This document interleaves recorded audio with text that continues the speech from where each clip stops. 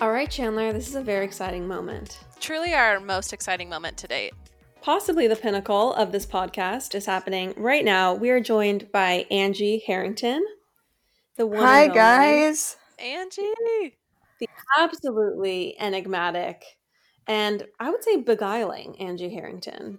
Oh my gosh. Bewitched, bothered, and bewildered. Am I? I just love an alliteration. You guys are so nice. I'm just excited to be hanging out with you guys. I would love to be the number, 5'6" Bledsoe sister. Oh. I'm just not as doe-eyed and blonde as I should be, but other than that, I would love to. I think Deborah would die to have you as a Bledsoe sister. I was just going to say, She'd definitely adopt you. I'm pretty sure our mom favors you above even Lauren or I, so you're more than welcome. What about Wyatt? Does she like me more than Wyatt? No. That is not safe for anyone. Wyatt definitely gets the top tier. That's so funny. Do you know when I realized I loved Deborah Bledsoe? When? Okay, Was the first time I met her, I was at Sunday brunch and you guys just happened to be there. I don't know if you ladies were there, but Courtney and Wyatt were there with Deb. Yeah. And I looked at her plate and sitting next to her meal was a bowl. And I look in and there's a cinnamon roll with melted butter poured over the top. And I was like, I called her on it immediately. I was like, where did you get the melted butter? She's like, oh, I just asked the guy in the back to melt it. I'm like, you are my kind of a girl. That's when I knew I loved her. Wait, I totally remember that. I think that might be my earliest memory of Angie Harrington. At the time, Angie Wilson. Yeah, probably. Back in the day. But I remember that moment at Sundance, and that's just so funny because our mom, she had zero and still has zero like concern in any way when it comes to eating for any health concerns. Like, oh yeah, never expressed any sort of any sort of concern for nutrition. That is so funny, which is funny because I feel like she's like good. She's always got some good diet she's working or something. That's the thing. It's either like the point of eating is to eat as deliciously as possible, but also be as thin as possible in Bledsoe world or in her world. She sounds like Courtney. Yeah. Totally. I also just love the fact that she would pester some poor waiter for like melted butter to like run back to like melt something in the microwave. That's something that she's never been ashamed to do in her life. When we were in France, we were like getting a crepe in Paris because of course you have to do that. And she was telling the guy, big butter, big butter, big butter. And he was going he was trying to tell her to say it in French. She was going, beurre, beurre. I guess that's butter or whatever. But she wasn't catching on to that. So she kept just saying it louder. Big butter. Big butter. Like a woman who puts butter on her flakes of butter is so right up my alley. I love it. Even if it's just one bite, it's got to be the right bite. It's got to be perfect. Totally. Yeah. Ugh, that's amazing. I love it. That's awesome. How are you guys? I'm so happy for you guys. I feel like you guys are killing it on this podcast. It's so fun to watch. So I don't know if your audience knows, Courtney is one of my best friends. And so I feel like I know you guys through Courtney. And then Chandler worked for me very briefly, and she was such a cute assistant. And I still feel bad. I feel like I didn't pay you enough. Oh my gosh. Well, what people don't know is that Angie literally saved my butt because I came back from a study abroad and where I was working was like, yeah, we don't really need another server right now. And Angie overheard me telling Courtney about how worried I was. I was literally selling my Apple Watch. I was like, I don't have any money. And then Angie was like, you honestly didn't even need me, but you're like, I could use an assistant, and then gave me the most flexible, amazing job. So truly, Angie, you saved my life my last year of college. You're so nice. I was living in the Marriott, Provo Marriott at the time, mind you, because Chris and I had just got married and we couldn't find a house. I remember this. just spending a solid $15,000 a month at the Provo Marriott. Wait, I had no idea about this. Yes. Why? How did that even happen? We were living there thinking we're going to find a house, and we were supposed to close on a house, and it fell through, Yes. which ended up being a blessing in disguise. So we thought we would be there just a couple weeks, and they were the only place that had Tesla chargers. Oh my! I was going to say, why the Provo Marriott? And we're trying to reduce our carbon footprint, so we're like, okay, awesome. So we go there, and at 2 rooms, adjoining rooms, it was costing us $12,000 to $15,000. Oh my gosh! And Chandler would come meet me. I know, it's dark. Chandler would come meet me in the lobby at the Provo Marriott, and we'd work together. I always felt so fancy. I'm like, I've got to take a meeting at the Marriott this afternoon. And they had a Starbucks. I can't complain. I would walk downstairs in my slippers and go to Starbucks. It was fun. They had a cute little bar too. Mm-hmm. I'd go back there happily. Yeah, me too. Why not? Anyway. Fun fact about the Provo Marriott, I used to live in a building on Center Street that's like on the same corner, or not corner, but like the same kind of block area. Anyway, Provo Marriott was directly behind my apartment. So I would leave my apartment on Center Street. I would walk to the Provo Marriott at 9 o'clock or 10 o'clock or whenever. And I would just pretend like I was like somewhere cosmopolitan, like just sitting at that white marble, like remodeled but still semi-dated bar. Totally. It probably felt pretty posh. I love it. Hey, you know what's funny? I was actually surprised the amount of VIPs that would roll in and out of Provo. I would see them like coming. Yeah, there were a few celebrities that were there when I was there. It was pretty. Like who? Anybody notable? So they did American Idol auditions right next door at the convention center. So I believe it was like the producers and the judges, maybe. Really? And funny story, I'm an American Idol reject, by the way. No, I did not try out that year. I was like a mother of 2. I tried out 10 years. I did not pop over and try. I tried out 10 years earlier when I wanted to be Faith Hill. And yeah, but that was a side note. Pursuit, truly. Exactly. And then I think they were having the Love Loud concert, and all the like rock stars from that. Yes. Stayed there too, which is funny because they're all friends with my girlfriend Stephanie, who runs Encircle. Okay. And so I told before I had met them through her event, she was like, I told her, I'm like, I was at the Provo Marriott when they did their first Love Loud concert, and I thought it was such a big deal. It was a big deal, but is this like Dan Reynolds of Imagine Dragons? Like what other big bands played at Love Loud?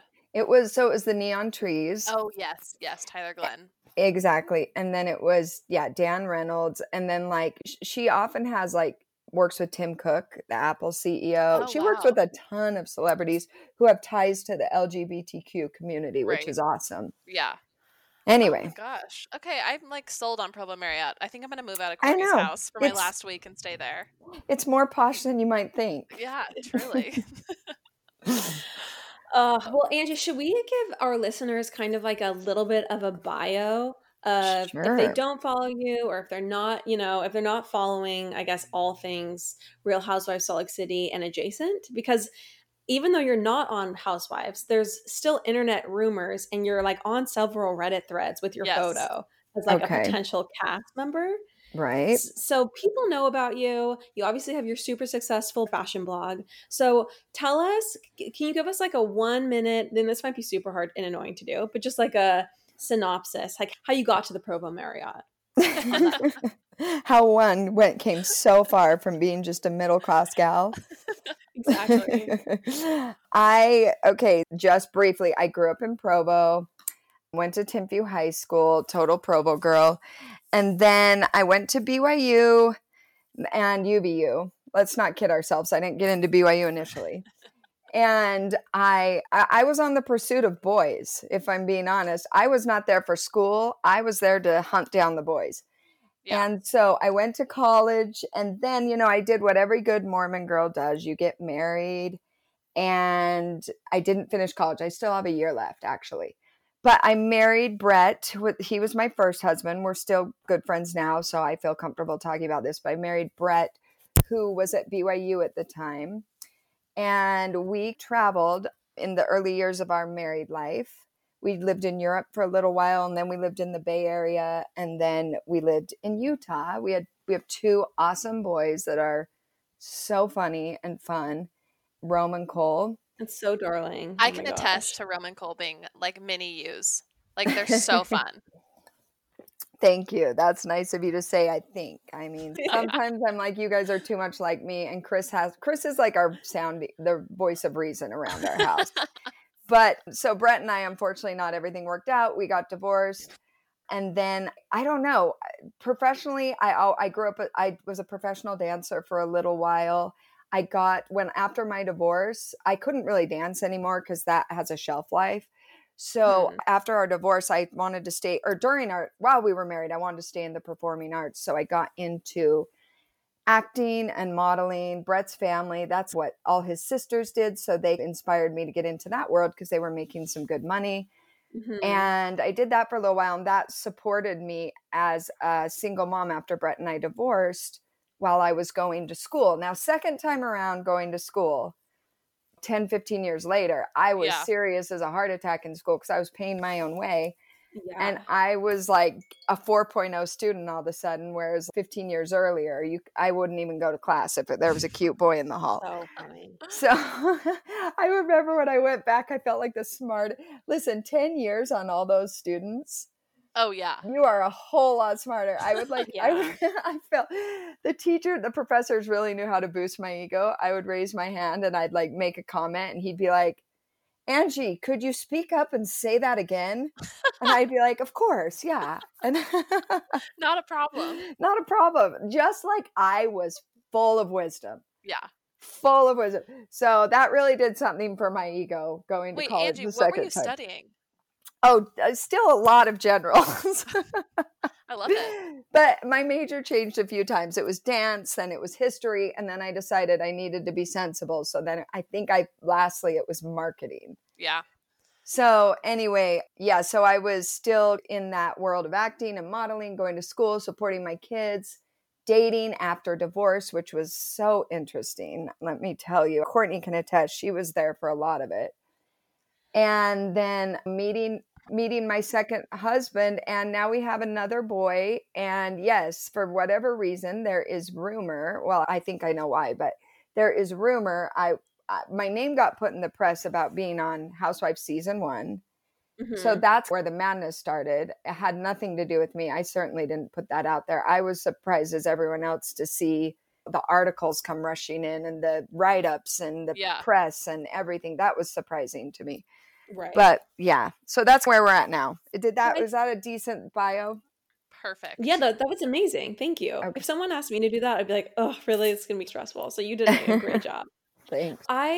So I want to get back to you saying that dating was interesting because I feel like there's probably a treasure trove of stories there. But real quick, because everyone wanted to know when we solicited questions, were you considered for casting on Real Housewives of Salt Lake City? Honestly, it just wasn't the right time. Yeah. And probably I could say on both ends. It just wasn't the right time. I think I was pregnant and then Hart was like a few months old. I was literally like still bleeding from my C-section. Sorry if that's TMI. No, sorry if it's TMI. Definitely not the right time to be like filming. Exactly. But my dear friend is on it and it was so fun to support her through it and watch her go through the process. And like season 2, I'm a lot more open. I'll just say that. How's that? Okay. Is that good? I love it. Yeah, that's good. And naturally, this goes without saying, once they've cast their entire cast, all they need now are certain roles to fill. Mm-hmm. So there's no guarantee. Are they going to need someone Mormon? Are they going to need someone ethnic? It just depends on their needs. Yeah. So, yeah. Okay, that actually brings up another question because someone, and a few people actually asked this, they asked if you're LDS. Is that something you're comfortable addressing? Oh, yeah, for sure. Okay. So I am LDS by heritage. Mm-hmm. And I really appreciate the church. I grew up in a very Mormon household. My dad was a bishop or a branch president 4 or 5 times maybe. And he is an extremely black and white member of the church. My mom's a lot more relaxed. In fact, very relaxed over the years. So it's been interesting to see their dynamic shift a little bit, but them be able to work through it. And I think it's been good for both of them. I think it's allowed my dad to relax a little bit and my mom to, they appreciate in each other that they have the same values and goals now rather than the exact same belief system. Right, for sure. Which I think is really important. But as far as I go, I still really appreciate the upbringing and the values it gave me. And for the most part, I do live by those. I do drink my coffee, that's for sure. My boys are definitely members and I support that. We still go to church together. But there's certain things that are hard for me to get behind. And I don't have to go into all the details of it. But I guess I can just say I do it my way. And I just live my life as authentically as I can. And I try not to hide anything. Totally. You know, I'm definitely not the type that's going to like sneak my coffee into like a Diet Coke cup. Yeah. You know? Yeah. So I think one of the interesting things about you, you're super beautiful. Like you're just gorgeous and you're also very glamorous. Like you have amazing style and you like just, if you were to look at your Instagram account, you just are like, so if someone didn't know you, I feel like they would just think this girl is just like, she is just so stunning, has the best style. But what they wouldn't realize is you're incredibly spiritual, I think. Like having just chatted with you at dinners and stuff, like you are so deep and thoughtful. Yeah. And have just such like a reservoir there. And so I think it's interesting. I would love to know like what the main spiritual influences of your life are. Oh my gosh, that's so nice of you. First of all, thank you. I really appreciate that because that to me is more important than the glamour and the lifestyle. It's a fine line. And when I started my Instagram account and my blog, that was something I really wrestled with, was that I didn't want it just to feel superficial. But at the same time, there's this fine line, you know, between it's got to kind of almost look like a magazine. Right. But super polished. I mean, yeah, really polished. You post one thing that's, you know, too realistic and you lose a bunch of followers. And at the end of the day, this is a business for me. So I have to be strategic and smart. But at the same time, I remember telling the marketing team that I met with, I really want women not to feel like this is just about clothing and fashion. Because there's so, I like you said, it's really important to me that I'm deeper than that. And so I would say my biggest spiritual influence definitely was my upbringing in the LDS church, for sure. Totally. That gave me my foundation, and I will always be grateful for that. Since then, I honestly think one of my biggest teachers was my divorce. Getting divorced in one of the most conservative cities in America is not easy. Especially my ex-husband was like the most eligible Mormon bachelor at the time. So everyone knew who he was. And the reason I say that is because he was the BYU quarterback, which those who don't know, BYU is like the church's college. And then and the football fans. Gosh, I didn't know that. Yeah, the football, you know how it is. The football fans are so intense and they're so involved. And then they're celebrities. Yeah, the football players are celebrities. And then when you're the quarterback, it's like on another level. And so everybody knew and everyone had their opinions and judgments. And that was really hard. But it also was a refiner's fire for me and really forced me to dig deep, really. And during that time, I would say my biggest spiritual teacher was Eckhart Tolle, ironically, because I saw your New Year's resolution. You know, I was talking to you. I remember at dinner I was talking with you, and this was years ago. This is a dinner with all of Courtney's friends, probably in 2017, or maybe 2015. But anyway, I remember talking to you at dinner, and I was really interested in Buddhism at the time. And you had read whatever book I was reading, and were like way beyond me that way. And you're like, I want to go to India, and you had like already gone down like so many spiritual paths. So I was just so curious, like what the main teachers were for you. Oh, I would say I've definitely like laxed on all that stuff a bit. I haven't had to dig as deep, let's just put it that way, in more recent years. But I will say Eckhart Tolle, I'm not kidding you, The Power of Now and A New Earth was life-changing. Yeah. I know a lot of people don't like Oprah, but her Super Soul Sunday podcast was huge for me. I love listening to Joel Osteen. Yes, I remember like getting in the car with you or going to meet you to walk around the Provo Rec Center, and you would be in the middle of listening to it, or you'd have some quote for us, And I feel like you were always in the middle of some sort of like awakening.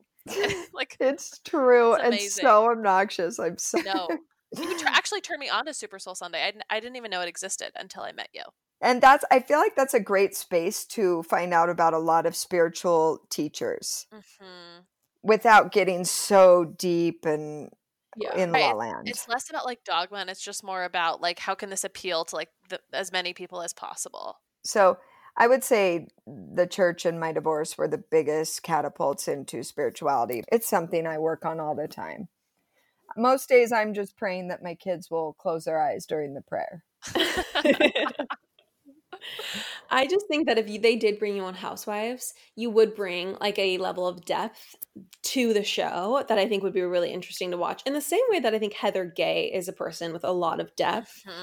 Like she's been through a lot. She's obviously like on her own journey, but you would also bring like another dynamic there, which I think would be really useful.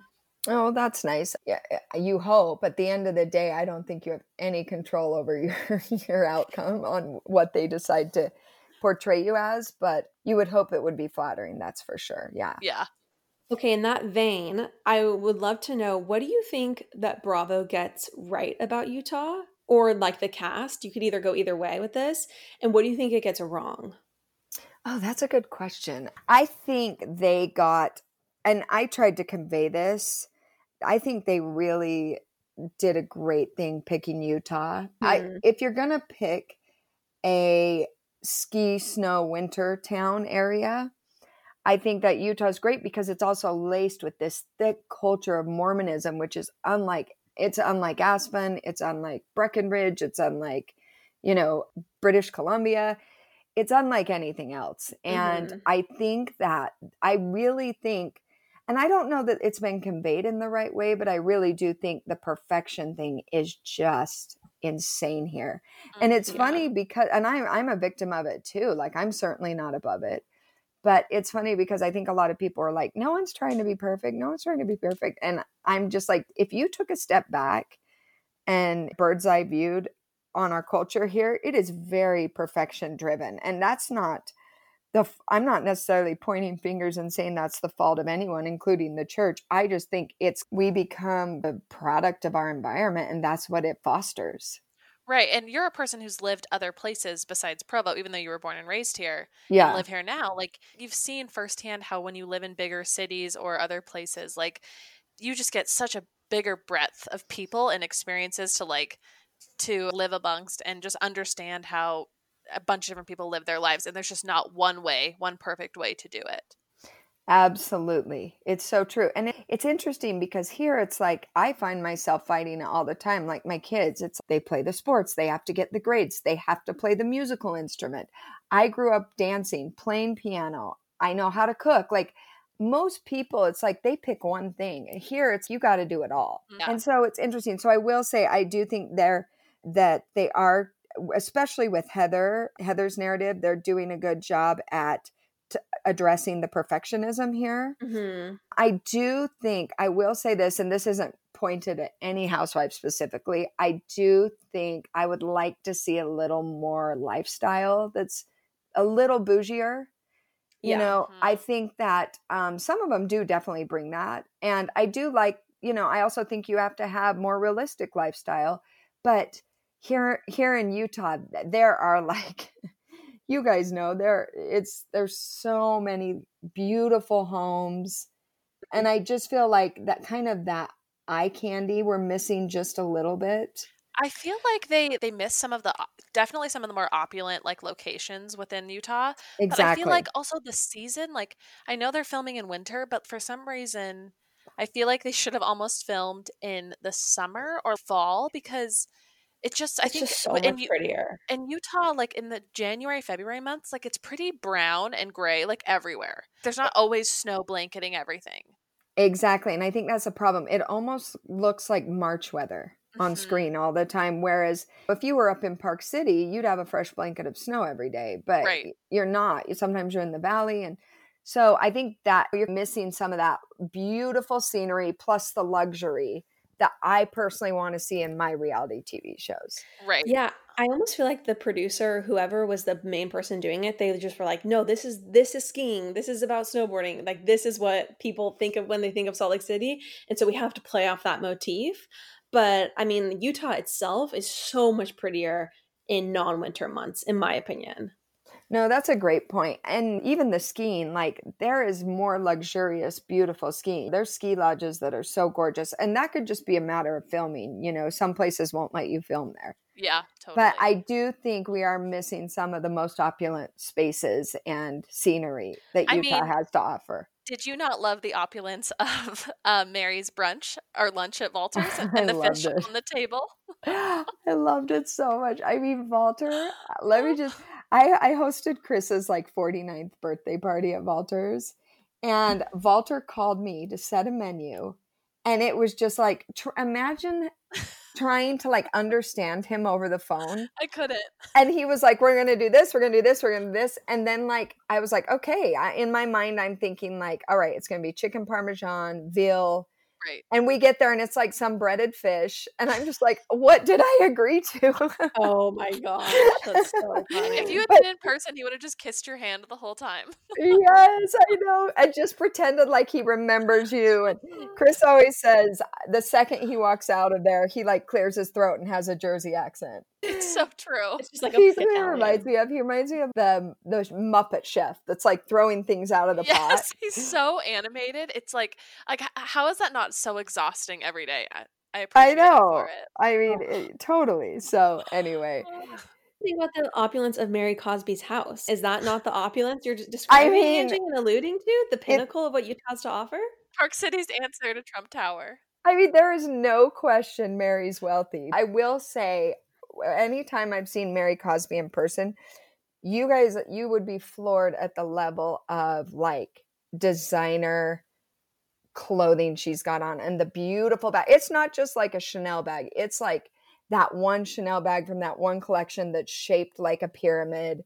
And like, It's just like, yes. And she's got like layers of jewelry. I mean, she really loves fashion and she's a sweet girl. I don't know Mary well, but she's a sweet girl. Okay, I was going to ask this question later on in the episode, but I'm going to do it now. Mary F. Kill, Ken Vanderpump, PK, and Robert Sr. Oh my gosh. Okay, Mary Ken Vanderpump. I mean, talk about a loyal lapdog. Right. Probably hook up with PK minus the floating in the pool midday on a floaty. What if Boy George had to also be involved? And the choice was Boy George, PK, and Robert.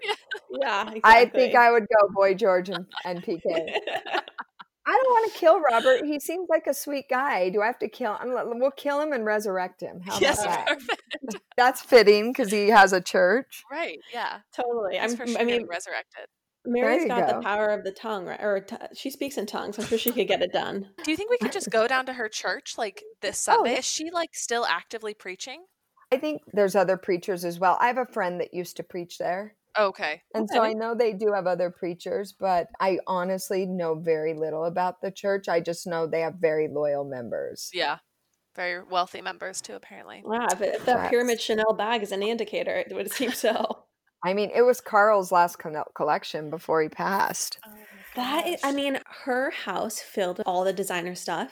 It just was...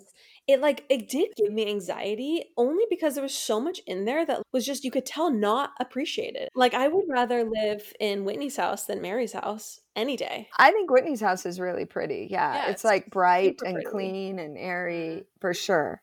Have you ever dealt with with Whitney's dad? Did you ever know about him and his like hair salons or like anything like that? Growing up here? I didn't. I had never met or heard of Whitney, but I think she's a few years younger than me. Okay. I know we have a couple mutual friends.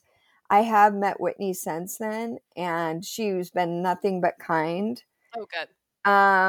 She and I actually share the same manager. Oh, no way. Yeah, Lindsay Glickson. She's with Starlicity. She reps, I want to say 4 of the Housewives. She reps a couple of Miss USAs and some like Big Brother and Bachelor contestants. And she signed Whitney after she signed me. And so we have that in common. And this is ironic. I was watching the pilot and Whitney was talking about her LDS roots and said that her great-great-grandfather was Shadrach Roundy, who protected the prophet Joseph Smith. Yes. That is my great-grandfather. No way. I was sitting there, I was like, what? Are we related? So, like, my dad, on every Pioneer Day, tells stories about Shadrach Roundy, which is like the most Mormon name you could ever think of.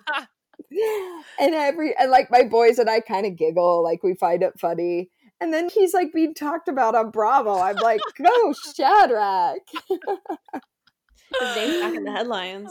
Exactly. So Seriously. Whitney knows now somehow we're related. We'll have to do the genealogy on that one. Yeah, Ancestry.com. Exactly. So yeah. Another Housewives question. Sure. What are your thoughts on Jen Shah's marketing company, and why did you not choose her to rep you, or her company? I don't think she's a talent manager, first of all. Stuart could probably do the job, though. I actually know Stuart. Isn't that funny? No like way. From 10 years ago, I saw Jen and Stuart at a party. And I was like, Stuart. And he's one of those guys that's so fun. And the minute you see him, you can just like chat. You can meet him once and he's like your best pal. Yeah. He's awesome. And I just love that he's like a background fixture in the whole thing. I know. Then Jen, I have met Jen, I think once, and then we chat every now and then on Instagram. Look, Jen Shah's is big and bold, her vibe. And I will say this, she brings it. She brings it, whether it's your cup of tea or not. She is throwing a big party. She is dressing over the top. Totally. I do respect that. Sometimes she probably feels like she's carrying a lot of weight. Totally. She's doing the housewife thing of throwing the massive parties, like driving the storyline to some degree. And yeah, she is doing like the opulent thing to the best of her ability. Yeah, and again, like I know it's not everyone's thing. I know some people say it's too over the top, but I think there is a place for one of those in every cast. You just can't have everyone be that person. Right. I think if I was Jen Shah, I would be irritated that basically the breakout star, it seems like, or at least the person that a lot of people are very bewitched by, if you want to go back to that, is Meredith. And Meredith literally just seems to like just be like the most dignified person. She like gives very little about her life. She disengages when conversations get dicey, and she basically just like gives Seth like very, I don't know, sultry glances each episode, but somehow she's like the star, I feel like, of the show. Really? And so if I was a Jen Shah, I would be really pissed that Meredith was getting so much attention when Jen Shah has left it all on the field. I can see that, actually. To me, I didn't notice Meredith as being the breakout star, but I do think I do understand her role. I think she's so beautiful. Yeah, and she's gorgeous. Yeah, and Meredith, so one of my best friends is Lisa Barlow. So I've known Meredith for a few years through Lisa. Right. And I see Meredith at different events that Lisa will throw or dinners, and she's always been so stunning to me, but a little more reserved, a little harder to get to know. And at first I thought, I always had this idea you have to have a huge personality. But then when I saw her sit down and go to dinner with Mary or to have a conversation with someone, I thought, I understand her role more now. She is the non-judgmental friend that also isn't going to throw you under the bus at the same time, which I find, I respect that. That's hard in that group of women. But that's a luxury status or position to be in as a Bravo housewife. I think so too. I do think it's important you have an opinion, though. No matter whether you're kind, not, reserved, out there, you do have to have an opinion. You can't always be Switzerland. I think the audience gets tired of that. They definitely get tired of that. And I think that it feels to me that when you go on a reality show, you have to assume that every part of your life can and will get out there. And you have to accept that and own that. And I'm not saying you have to volunteer information, but you also don't get, in my opinion, you don't get to just walk away and stop talking when something's uncomfortable. Yes. So it's a fine line, because I do respect, she has to protect her family and her situation. And I respect anyone who's going through something complicated like that. And you would hope your cast members wouldn't bring that stuff up, but unfortunately they do. Well, and even in this most recent episode, like she disengages like love her as I do, she disengages even when it's slightly uncomfortable. Not even like talking about like her marriage necessarily, or like the true nitty gritty. Like if she's caught in any hot water, she quickly backs out and is like, I'm leaving. Yeah, exactly. And I just don't, we'll have to see how people respond to that, you know? Yeah. One thing I've been loving, to like your point earlier about meeting her through Lisa, is the realness of hers and Lisa's friendship. Like, I feel like so many Housewives cast these days are just friends because of the show. And like Right. you can tell with Lisa and Meredith, like they had that moment when she talks about her and Seth being separated, like in the gallery. And Right. Lisa starts crying, and I almost started crying. It was so touching because we've been so starved for like real true friendship connections that existed before the show. And so Yeah. I've just loved seeing them together. I don't know the other girls' relationships, but I would dare to say that might be the most authentic friendship. They've definitely been friends for years. And one thing I know about Lisa is exactly who she is on the show. There is nothing, whether you like that or not, that is who she is. She's not playing a role. She's not faking it. She's not even faking a storyline to be relevant. She is just being Lisa. Okay, this might be a controversial question, and I know that you are good friends with her, so you don't have to answer it. But do your sons use Fresh Wolf body product? They actually do. Lisa, that's so funny. Lisa sent me a huge box of Fresh Wolf, and my boys are athletes, so all they're concerned about is like the gym and throwing. So most days they don't even get out of Nike or style their hair, which is unfortunate, but they don't. I have to ask them 10 times a day just to brush their teeth. So if they have gotten to the point where they are using hair product, it is definitely Fresh. It's in their bathroom and they love it. That's amazing. It's a bright spot in this world that like that there's a young boy like line of hygienic products. Like that's incredible. It's so cute. And Jack and Rome, Lisa's son, they're friends. Oh, they cute. chat all the time on Instagram. And I've been friends with Lisa since I was 16 years old, and she was 21 maybe? No. We worked together, at a call center. Oh my gosh. Classic call center job in Utah. Totally. Angie, you saved me from getting a call center job. Sorry, I have to put that out there. But what if you could have met Elisa Barlow? I know. No, but Lisa this is actually really funny. She let me borrow, I was obsessed with the Backstreet Boys, and she was just probably like, oh, bless her heart. Instead of making phone calls, when we would make phone calls, we would sell, but we'd talk about the clothes we were wearing the whole time. And I told her the Backstreet Boys were coming to town, and she let me borrow her ID so I could go to the club after, hoping I would. So that's like one of my first memories with Lisa. I borrowed her ID, and we've been great friends ever since. But the funny thing is, the girl never stops talking. So sometimes, no, we don't have a phone call shorter than an hour ever. Oh my gosh. Sometimes she's one of those. They are sometimes 4 hours, which is what I love about her sometimes, because I can literally put her on speaker and mute and vacuum my carpet and then pop it off mute and be like, and then pop it right back on mute again. Wait, that is hilarious. Yeah, no, she is a talker, but she's so much fun. We talk for hours and it's all over the place. I feel like Lisa is very much like Meredith. Like she is a breakout star in the show and she's so beautiful. But in a way that Meredith holds back, Lisa's so funny and witty. Yeah. And she delivers such a level of humor that's just so interesting. Like I love any scene Lisa is in. Lisa's one-liners are epic, I think. Incredible. Like some of her one-liners. Do you know what's funny? I have a secret to tell. What? This isn't a secret, actually. It's just a little insider. She said, so the day she gave the line, or the next day or whatever, if I give you a Chanel necklace and you choke on it, that's your problem, not mine.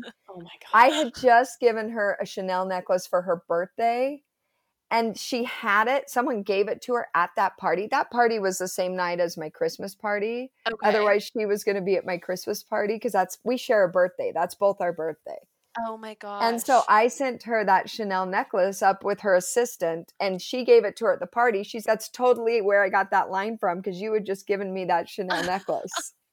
Which is funny. Is incredible. Oh my gosh. Just a little insider tidbit, I guess, if you will. That is so funny. Is the Chanel, that necklace, that line, it's not her It's not her tagline, It's right? not her tagline. No, it's just a line that she gave in one of her confessionals, and it like people have made like memes out of it. Totally. I've just seen it all over the place. So I was like, is there a tagline? No. Yeah, no, her one-liners are incredible. Wow, so the genesis of that one-liner is Angie Harrington. This is a hot, or Chanel, or Karl Lagerfeld, really hot off the press and pop apologist. Incredible. Seriously. Oh, wait, okay, so going away from Housewives of Salt Lake City, someone asked I'm asking this question because I wanted to lead into something else, but someone asked how you met and fell in love with Chris. Okay. And as a follow-up to that, I want to ask you what your advice is if you want a man to fall in love with you. Because I will say to our listeners, Angie has a certain power over men, and it's a fact of life. It's like the sun warming the earth. Mm-hmm. There's something really positive that happens between the one and the other. And I just think that if you can infuse our listeners with any secrets for how you are as bewitching as you are, beyond just being stunning and having like an incredible personality and all the things that people are attracted to, we would love it. Yes. Oh my gosh, you guys. I'm gonna Venmo you later for these compliments. Truly.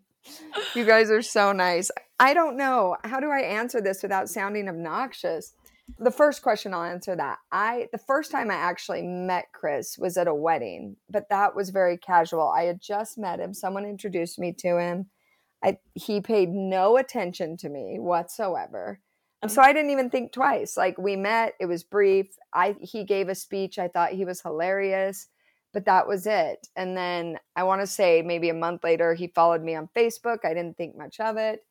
And then probably 6 months later, 5 months, he messaged me and just was like, hey, I'm getting a divorce. Could you give me some advice? I see that you're divorced. I'm like, yeah, you don't want advice. You just want to talk. Like, I saw right through that. And still to this day, we argue about that. I'm like, you 100% did not want advice. He's like, yes, I did. I'm like, you have a million friends you could have asked for advice. Right. Get real. Stranger on Facebook. How stupid does he think we are? Yeah. And that's how we started chatting. Honestly, like, I didn't realize his greatness for a long time, though. Oh, really? It took me a while. I had a lot of baggage from my previous relationship and other relationships. And I just was, I told you, I was a little boy crazy. And so I was having fun, and I didn't realize his greatness for a while. But now I feel really lucky to have him in my life. And then, does that answer that? Yeah, no, that totally does. I don't know Chris super well, but every time I'm at a dinner or something, or a brunch at Riverside that you guys are at, and I'm around him, he just is such like a quality person. Like, you can just tell his brain operates at a level that very few people's does. And he also is just so high quality. And yeah, I think you guys are totally a power couple match in that way. Chris is salt of the earth, truly. Like Lauren said, every time I've been out to dinner with him, he never lets me pay. And when I do Venmo him, he Venmos me it back plus a little bit extra, like a cent to teach you your lesson. Yes. And he's just such a man of principle, and I respect him, truly. Oh, that's really nice of you. Honestly, it's interesting. He's hard for a lot of people. I think they're scared of him, which is funny to me because I think they just don't know how to read him. He's very guarded for a lot of reasons, mostly his upbringing. And then I think kind of his position that he's in today. He's a very guarded person, but he is so kind, so humble. And when you know him, he's really hilarious, but he is very much a man of principle. You're right. Like, I remember my girlfriend, her husband is really good friends with Chris, and his advice to her when they first met was like, if you're ever in a jam, you call Chris Harrington. That is the first person you call. So he honestly, his greatest asset in our relationship is he's a problem solver. He solves all my problems. He makes my life so much easier. Oh. Wait, can I tell you a sweet story about Chris that I'm not sure? So this just came into my brain, but there was one time you went on a trip to New York with Courtney and like that gang of friends. This was like back in the day, I would say, when the cis gang was at its height, like wearing sequins and stilettos to Sundance on a Tuesday. Yeah, exactly. Iconic. It was another era, but you guys went to New York and she was on a red eye and something came up that you weren't on the same flight as her.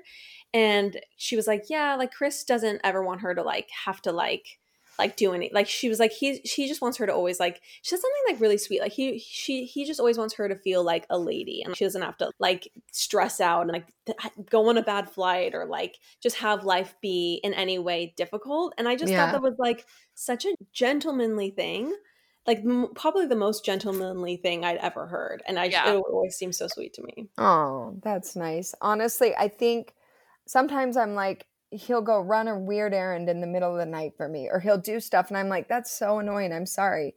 And what I didn't realize for the longest time is to him, it's nothing because he grew up with a mother that was a drug addict. And as a kid, he was having to like revive her from death all the time. Oh my gosh. So it's just little tasks like that are nothing to him. Like if I'm sick and he's caring for me, that's nothing because at least I'm not on a binge. You know what I mean? Right. So I think that's honestly what he's been through makes him really special. Yeah. I feel really lucky to have him in my life. And my boys feel they don't remember life without him. I love that. He's really good to the kids. He gets along with my ex-husband. And yeah, it's not perfect, but it's good. So that's how I met Chris. It took me a while to fall in love, if I'm being honest, but now I love him more than I've ever loved anyone. Yeah. So, and then your other question, boys. Honestly, I don't know. It's funny because you guys know Jenna. She asked me this the other day and I don't really know how to answer that. I think I have a really playful nature. And I think that can tend to draw people in. I think whether it's like I'm being playful with children or men or whatever, I think that's one of my gifts. I'm fun that way. Sometimes I cross a line and like I'm too unfiltered and I say too much, but whatever. And then I think with men, I'm pretty old fashioned. So I would always, do you guys remember the book, The Rules?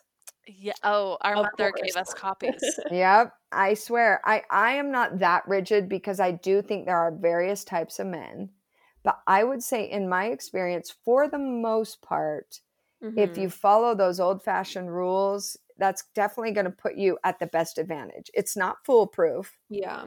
But I do think a man needs to chase a woman for the most part. That may be an unpopular opinion in this day and age. And then I also think it's playful. You got to be playful and interested enough in somebody, but anybody overly interested, that never works. I think desperate girls get 86 always. Totally. Yeah. You cannot be desperate even. And it's so hard because sometimes it goes against every natural feeling you are feeling in that moment. If you have to drive by anonymously 100 times, that is so much better than calling him. Like at least he won't know. Yes, it's so true. I've just known the few times I've been desperate, it ended. Like it ended. I like when I was dating my first husband, the first time we dated twice, I remember I had danced my entire life and I was going to try out for the second year on the college dance team. And I went to my mom. I'm like, Mom, he and I were dating. I go, Mom, should I try out for the team? She's like, this is the worst advice, Mom, you almost ever gave me. She's, no, you would never want to miss one of his football games. Oh, so I go, gosh. I know. You can just see the writing on the wall. So I tell him that. He goes, isn't today dance tryouts? Aren't you trying out? We'd been dating a whole 3 weeks. Stop and it. I go, oh my gosh. No, I would never want to miss one of your football games. And his face was like sick. I think he broke up with me like a week later. I am not kidding. Like, talk about desperado. So that definitely doesn't work. I learned that the hard way. He broke my heart and then we dated again 2 years later. But anyway, so yeah, you can't be desperate. I think a pretty girl is enticing at first, but that doesn't keep a man. I think a pretty girl is a dime a dozen. I think what really keeps a man is a smart intellectual conversation. You've got to have depth. And I think for the most part, not all men, but one thing about men I do know is they need to feel needed and they need to feel like in some way they're your hero. And so I think just enough of a damsel in distress, as long as it's authentic, is important. So there is something, and I think, I'm not saying roles have to be specific to specific Right. gender by any mean, but I do think in a relationship, roles are important. Yeah. Yeah. Whether it's two men, Well, two women, a man and a woman, I think it's important that there usually is somebody who needs to feel more like the A and more like the B, you know? mhm. I think So it's also okay to say, find someone you really admire and then make it clear that you really admire them and make them feel like you really look up to them, because hopefully you do look up to the person that you chose to be with. So there's nothing wrong with trying to make a guy or whoever you're with feel like you really respect them. absolutely. I think sometimes it's so simple. It's so hard because relationships are hard, but it's so simple. Sometimes they just want to feel adored, And I you think where know? problems start to happen is when someone in the relationship feels overlooked. Exactly. Yeah. Exactly. Okay, So, question for you. yeah, Sorry, you're but fine. interjecting. So you said a man should always chase you. This reminded me of, and my question for you is, do you still keep Chris chasing you? Because when we were kids, our mom would literally not pick up calls from our dad and tell us that she would literally say to us, like driving in the car, we're like in her minivan or whatever, and our dad would be calling her on her cell phone and she wouldn't pick up and she would say, "Girls, you never deny a man the pleasure of being the hunter." Your mom has a point, and that's exactly what I was saying. I think that is important. You hope you pick someone where you get to the point where you're comfortable enough. That's not something you need to do. Totally. Yeah. However, there are times where I do think it's good for them to want it a little more. You Hmm. know, Yeah. I just think a little bit of cat and mouse every now and then keeps things fresh and exciting. Mhm. And I'll tell you, like right now, my husband and I sleep in different bedrooms, and I think it's the best thing for our marriage. Why? Because, okay, so I have horrible insomnia, and we're able to because we have a guest room and that Yeah. works for us. But I have horrible insomnia ever since I had the baby. The hormones Oh just went out no. of whack. And so if he's a snorer, so that combination, I just Oh, don't get sleep. But yeah. honestly, I feel like it's been kept things sexy for us because it's like he comes and visits me in my bedroom and we keep things very separate, but when we are together, it's very nice. Honestly, I think it's the greatest thing ever. I'm okay if we just continue this way. And I can Well, comfortably say that because we're a very happy couple. I But mean, your own space and it's like kind of when you're nice. sleeping, it's yeah, especially if you have insomnia. Yeah. Exactly. So, yeah, but I think you do have to play the chase. Look, we have date night once or twice a week, and I still get excited to put on my makeup that day, throw on my push up bra, curl my hair. It's fun for me. Sometimes I'll put on lashes, and I just think it's fun to keep things sexy and spicy. And I don't totally. know. I hope I always feel that way. Absolutely. I think it's like continually like being excited to see your partner is so important and not just seeing it as like routine, like your marriage or Exactly. your relationship. And that takes active work. And to Yeah. his credit, he is really great at continually trying to impress me and Mhm. make me happy. So I have to give a lot of that credit to him because if he wasn't that type of a man, maybe I would feel less enthused about Yeah. keeping things spicy. You know, I Yeah. know that doesn't work for everyone. So Can I ask how has COVID been? Like, did you have heart before COVID? I'm I trying to did. remember. Okay. Yeah, he was like 11 months old when COVID hit. Oh, okay. My like memory's so foggy. But like, like being at home, Chris working from home, you working from home, like and you're used to like going to Starbucks and like, like having like your own space to work and everything. So how Yeah. was COVID with all that? Well, first off, having Hart Harrington was the hardest thing I've done in a long time. Well worth it. That goes without saying, He's so cute. obviously. But honestly, like we were used to our routine. Chris travels a lot for work. Yeah. When my ex had the boys, I would travel with him. We had a lot of freedom. We were in a great space, honestly. And having Hart has changed everything, which we actually love it. He is like the Mhm. light of our life. He is the glue that holds our family. Chris is such a darling dad. He is obsessed with that baby. And I hate to use the word obsessed because it's overused.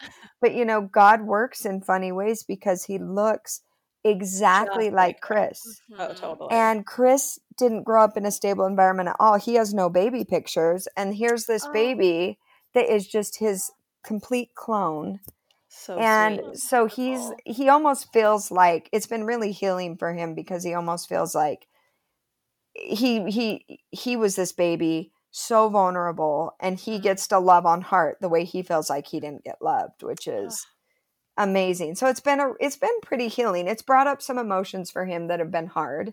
But that's kind of the best way to get through things, is to walk right through the pain sometimes. Right. Totally. And so COVID's been fine. Chris has started. It's not easy with boys. Let me tell you, having a toddler and teenage boys is the most exhausting thing I've ever done, because the baby wakes up at 5:30. The teenagers want to go to bed at midnight. Oh my god. And it's just like they are on such opposite spectrums. The minute Heart's winding down, the kids come alive and they want help with homework. They want you to cook them a meal. And my days are like 17-hour days. Like it's just, and I'm kind of a stickler in the sense that I've always wanted to like raise my own babies. And I know there's not a lot of people that have that luxury. So I realize how fortunate I am. And so I Courtney and Jenna talked me into getting more help than I'm typically used to, which has been huge. But it's been challenging. It's been really hard, like honestly. But it's so worth it. It's awesome. COVID's hard with a toddler. He is the busiest toddler on the face of the earth. One of those kids who's going to change the world or blow it up. So we'll see. Oh my gosh, he's so sweet. And it's just fun to have, like, I'm sure for Roman Cole to have like a new baby, to like love on and interact with. They're darling. They're like 5-minute babysitters, but they're darling with him. Oh my god. I'm like, oh. Anyway, Rome always taps me on the back and is like, being a parent's hard. Love you, Mom. And then walks out. That is so I was just funny. like, just wait.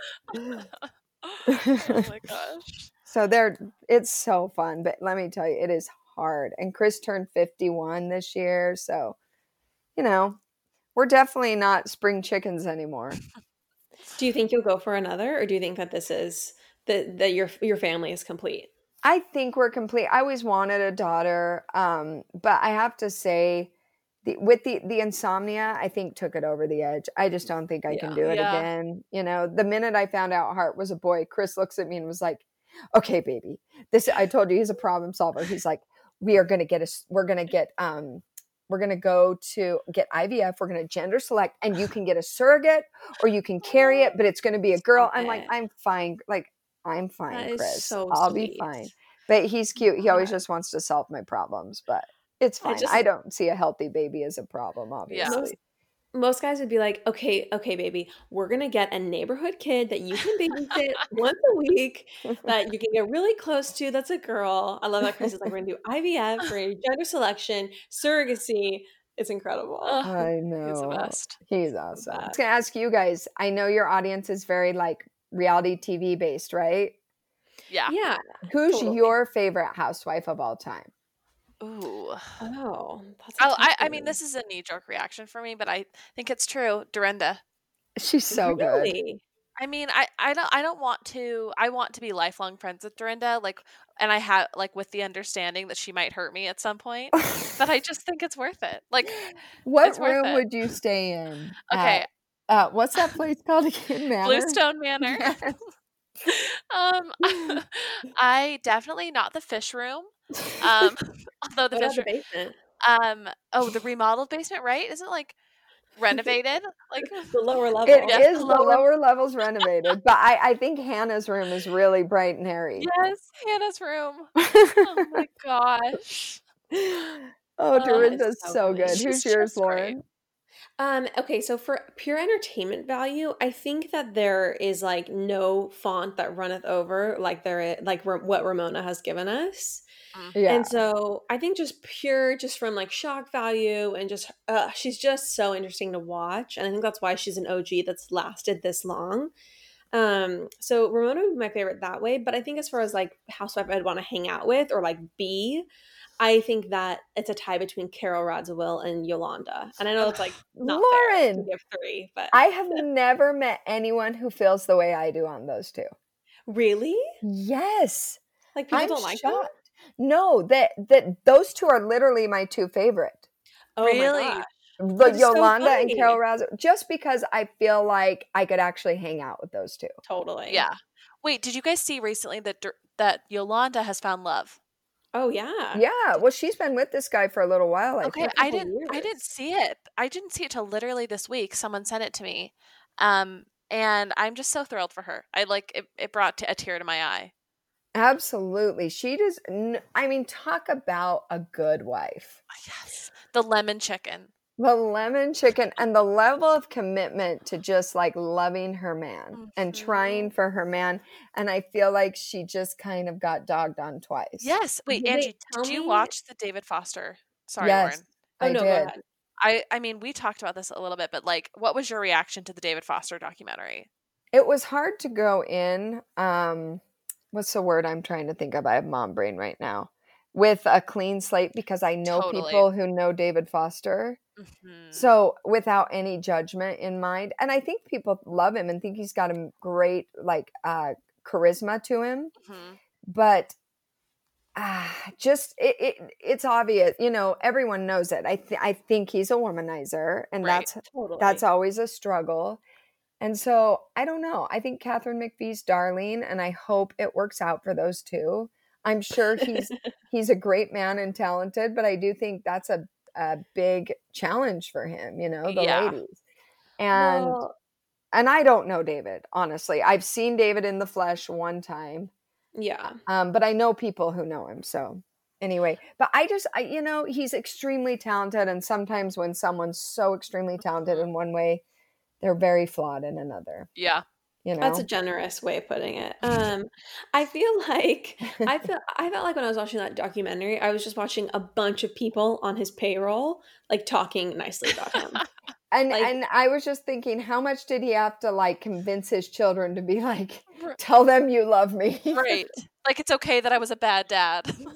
That's the thing. You know, I can understand relationships can be complicated, but like, I don't always understand, you know, not being there for your children. However, I do think men get the shaft sometimes when it comes to custody and women kind of controlling children and trying to manipulate them against their father. So totally. I don't know the inner planes there, but I mean, I think if we're just looking at it purely the statistics, the math of that, of at least David Foster, I mean, there's just like, I can see one ex-wife and one kid situation being negative, but the fact that he like basically kind of left like a whole smattering of kids like across Southern California, just with their moms would indicate that, you know, it's exactly. Well, and the hard thing was I felt bad for the daughter who like wants his attention and he's having another baby. That made me sad. And he was like, I just don't really have time for her. I just don't really have time for another one. Listen, I have seen him at El Pastel on a Friday afternoon. You did? Oh my God. I have seen him. I'm like, if he can go to lunch at El Pastel, he could pick up the phone and call that daughter. Gosh, invite her for some pasta with mom. But I love Yolanda. I love Carol Radziwill. I met Gigi once and I was like, you did. The first thing I said to her, I was like, I love everything your mother stands for. And she incredible. Looked at me like, you weirdo. Wait, how did you meet Gigi? And tell us what that was. At the Santa Barbara Polo Club, and she was there too on like a Sunday afternoon watching polo. And this was kind of before she shot it like huge, and she was just the face for like Tom Ford makeup, and I knew her from Housewives. And so I just like went up and talked to her, and I don't know why I put my arm around her.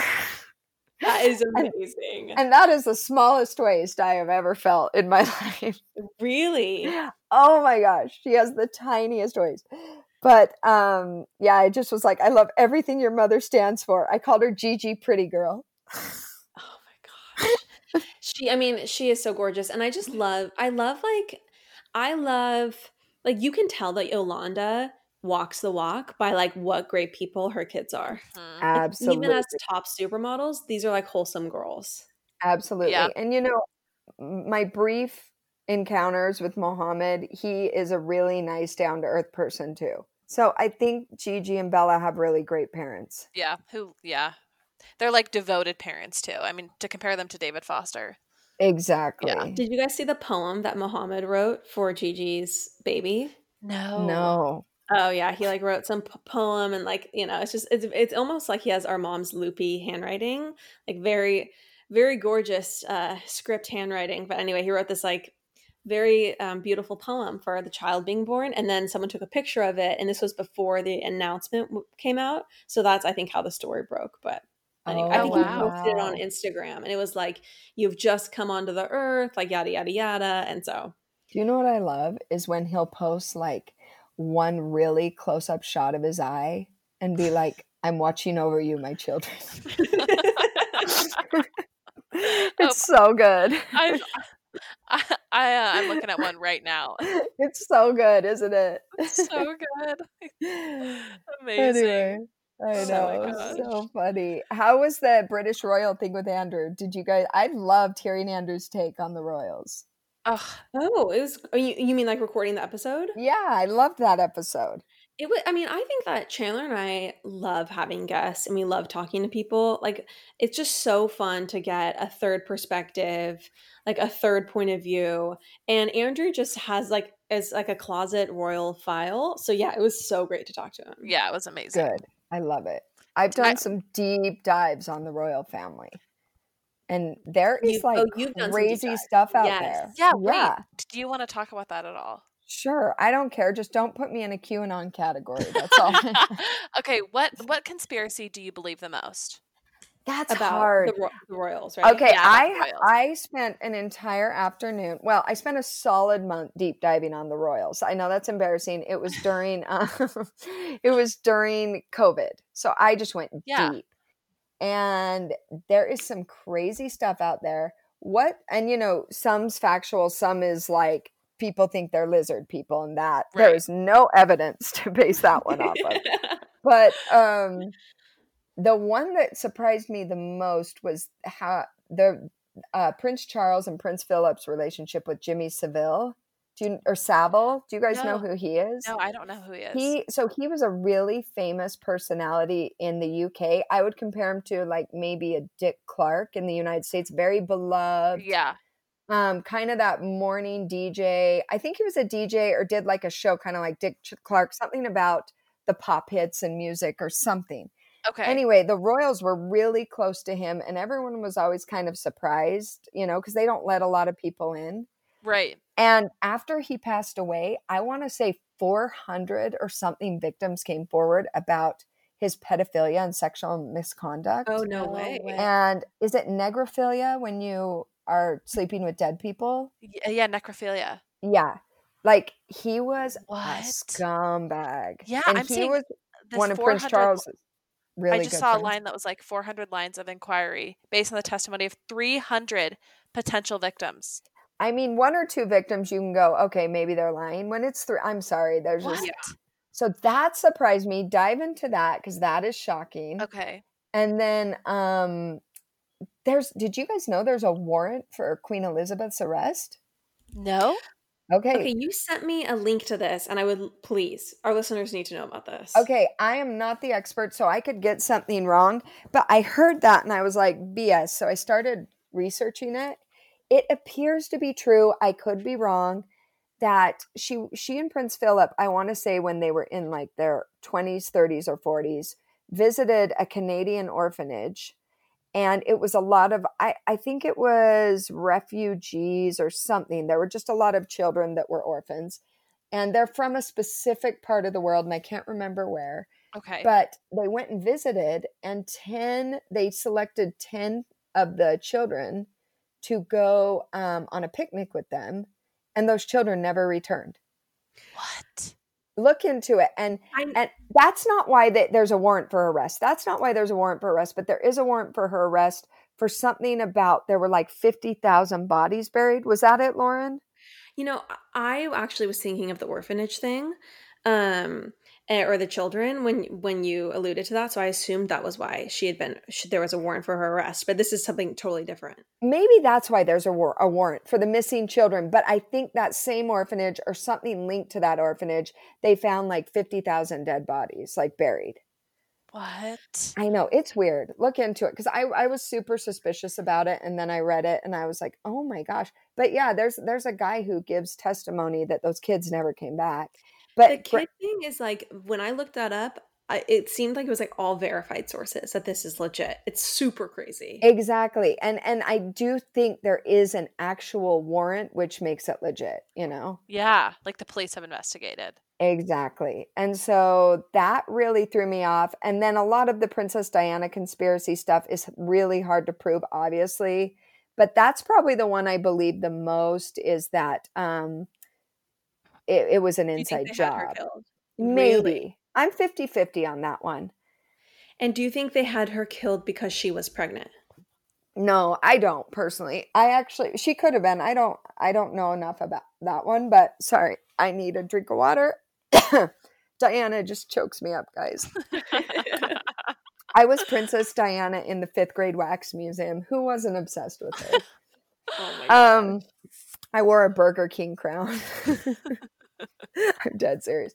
No, but what's weird about her death is that I need to double check to make sure this is factual, but I think all the city cameras within like a 4-mile radius or something were all not working that night. Really? Which is super weird. And they also didn't take her to the closest hospitals. They took her to like 4 hospitals away. Oh. This is so crazy. And I don't know if that's because that hospital specializes in something specific, if that's a very exclusive hospital. There could be a lot of answers to those questions. But there's just a few things that don't quite add up. And I think about, on a much smaller scale, I am in no way comparing myself. But I think about when Chris and I, we have a driver in New York that takes us places and picks us up from the airport, and we'll call last minute and he'll come take care of us. Yeah. He is so professional. And it's just like, chauffeurs and drivers, if they are good, their entire career is based on protecting you and serving you and keeping you private and keeping you safe. I have a really hard time believing that this guy was just wasted. Yeah. But maybe he was. They checked his blood alcohol level. So I don't know. Maybe he was. It's just hard for me to believe that he would have gotten wasted when driving Dodi Fayed's son and the Princess of Wales. It feels like extremely senseless and reckless. Yeah. And like not a very reckless world at all. I do know he was called in last minute though. So he may have already been drinking. I have no idea. Oh my gosh. So there's just things that don't quite add up. I think there's so much more to the story as to why Harry and Meghan left. Okay, like what? That you can share. I don't know. Did they know that the family had ties to Epstein and they didn't want to be attached? Did they know that supposedly the Duchess of York, like Warren Meghan Markle, there's really deep, dark secrets in this family? Interesting. Like Camilla. Is Camilla the Duchess of York? Sarah Ferguson was Andrew's wife. Okay. Yeah. Princess Diana told a friend, and the friend has come out and talked and said that Princess Diana was extremely uncomfortable with Prince Charles's relationship with Jimmy Savile, and basically that the family was sick. I don't know what that means or what she's implying there. It's just, it's hard to break it down. It's hard to know. And then there's also there's supposedly, this is hearsay, but that there was an MI6 agent that on his deathbed confessed that Diana was an inside job and Prince Philip ordered it. So, I mean, the thing about this stuff is like, if someone had said, okay, like it's also rumored that Prince Andrew was on Epstein's pedophile island, no one would have believed it. No one would have believed it. I know. Lo and behold, like a photo comes out and it fully comes out. Like not all of these stories are wrong. I know. And that's a hard thing. It's like, that's why it's like, I'll listen to anything, but I'm not going to take anything as factual unless it is factual. Right. So it's tough, but you do your own research and you make your own conclusion. Right. So, yeah. And I mean, a family with that much power, like there's going to be some skeletons in the closet. Oh, 100%. I think so. I think that because when you have that much power, like you just feel like you can do whatever you want. And it's only, I think, like literally in the last 3 years that people in power have been like taken and held accountable. And it started with Harvey Weinstein. Yeah. And I think maybe we could just be like, we could just have touched the surface of the royal family. Oh, for sure. And do you know what's so funny? I remember Chris and I, or maybe it was just Chris, I can't remember. We were on a vacation in the Bahamas, I think it was, on a boat. And the tour guide was like driving us and showing us like, I think it's like, it was Jeffrey Epstein's island. And he was like, oh, and that's the billionaire Jeffrey Epstein. He's like, you don't want to know what goes on there. And it was just like, at the time you're like, oh yeah, right. Some billionaire that's a pedophile, and no one would have believed it.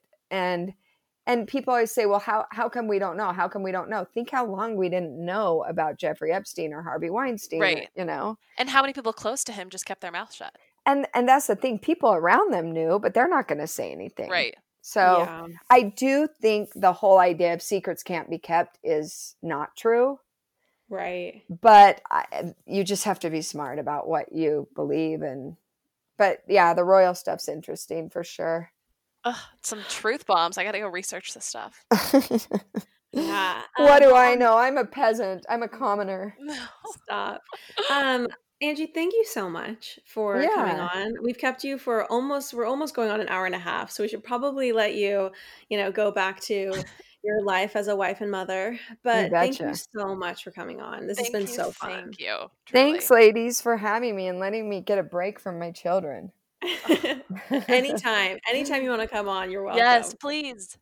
Okay, perfect. I'd love to anytime. Okay. All right. Bye. Bye, girls. Bye.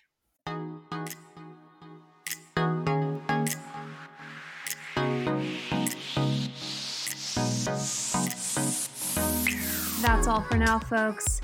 Don't forget, give us a 5-star review, hit us up on Instagram at Popapologists, and we will see you next week, live every Wednesday.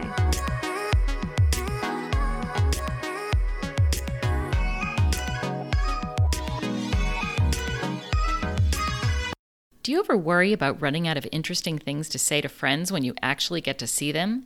Then we've got the perfect podcast for you. I'm Eve Yohalem, and each week on Book Dreams, my co-host Julie Sternberg and I use books to explore fascinating questions, like what happened when a Harvard professor staked her reputation on an alleged Gospel of Jesus' wife that turned out to be fake? And how did debut author Tom Lynn save the American Western by blowing it to bits? Are pigeons rats with wings or wonder birds? And what's the who, what, when, where, how, and especially why of books bound in human skin?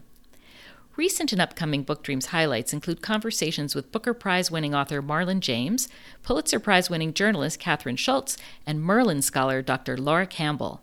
You can listen to Book Dreams wherever you get your podcasts.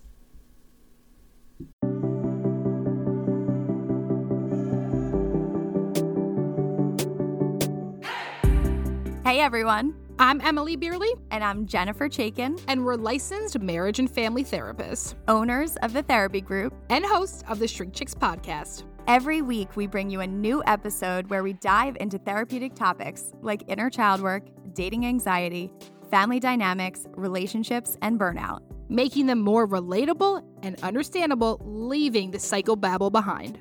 We address the things you've been dying to ask your therapist but don't know how. And work to help you stop shooting all over yourself with the expectations society can put on us. Tune in every Monday to Shrink Chicks on Apple, Spotify, or wherever you listen to your podcasts. Be sure to follow along and subscribe so you don't miss an episode. Prepare to learn all about you, because in order to grow yourself, you got to know yourself.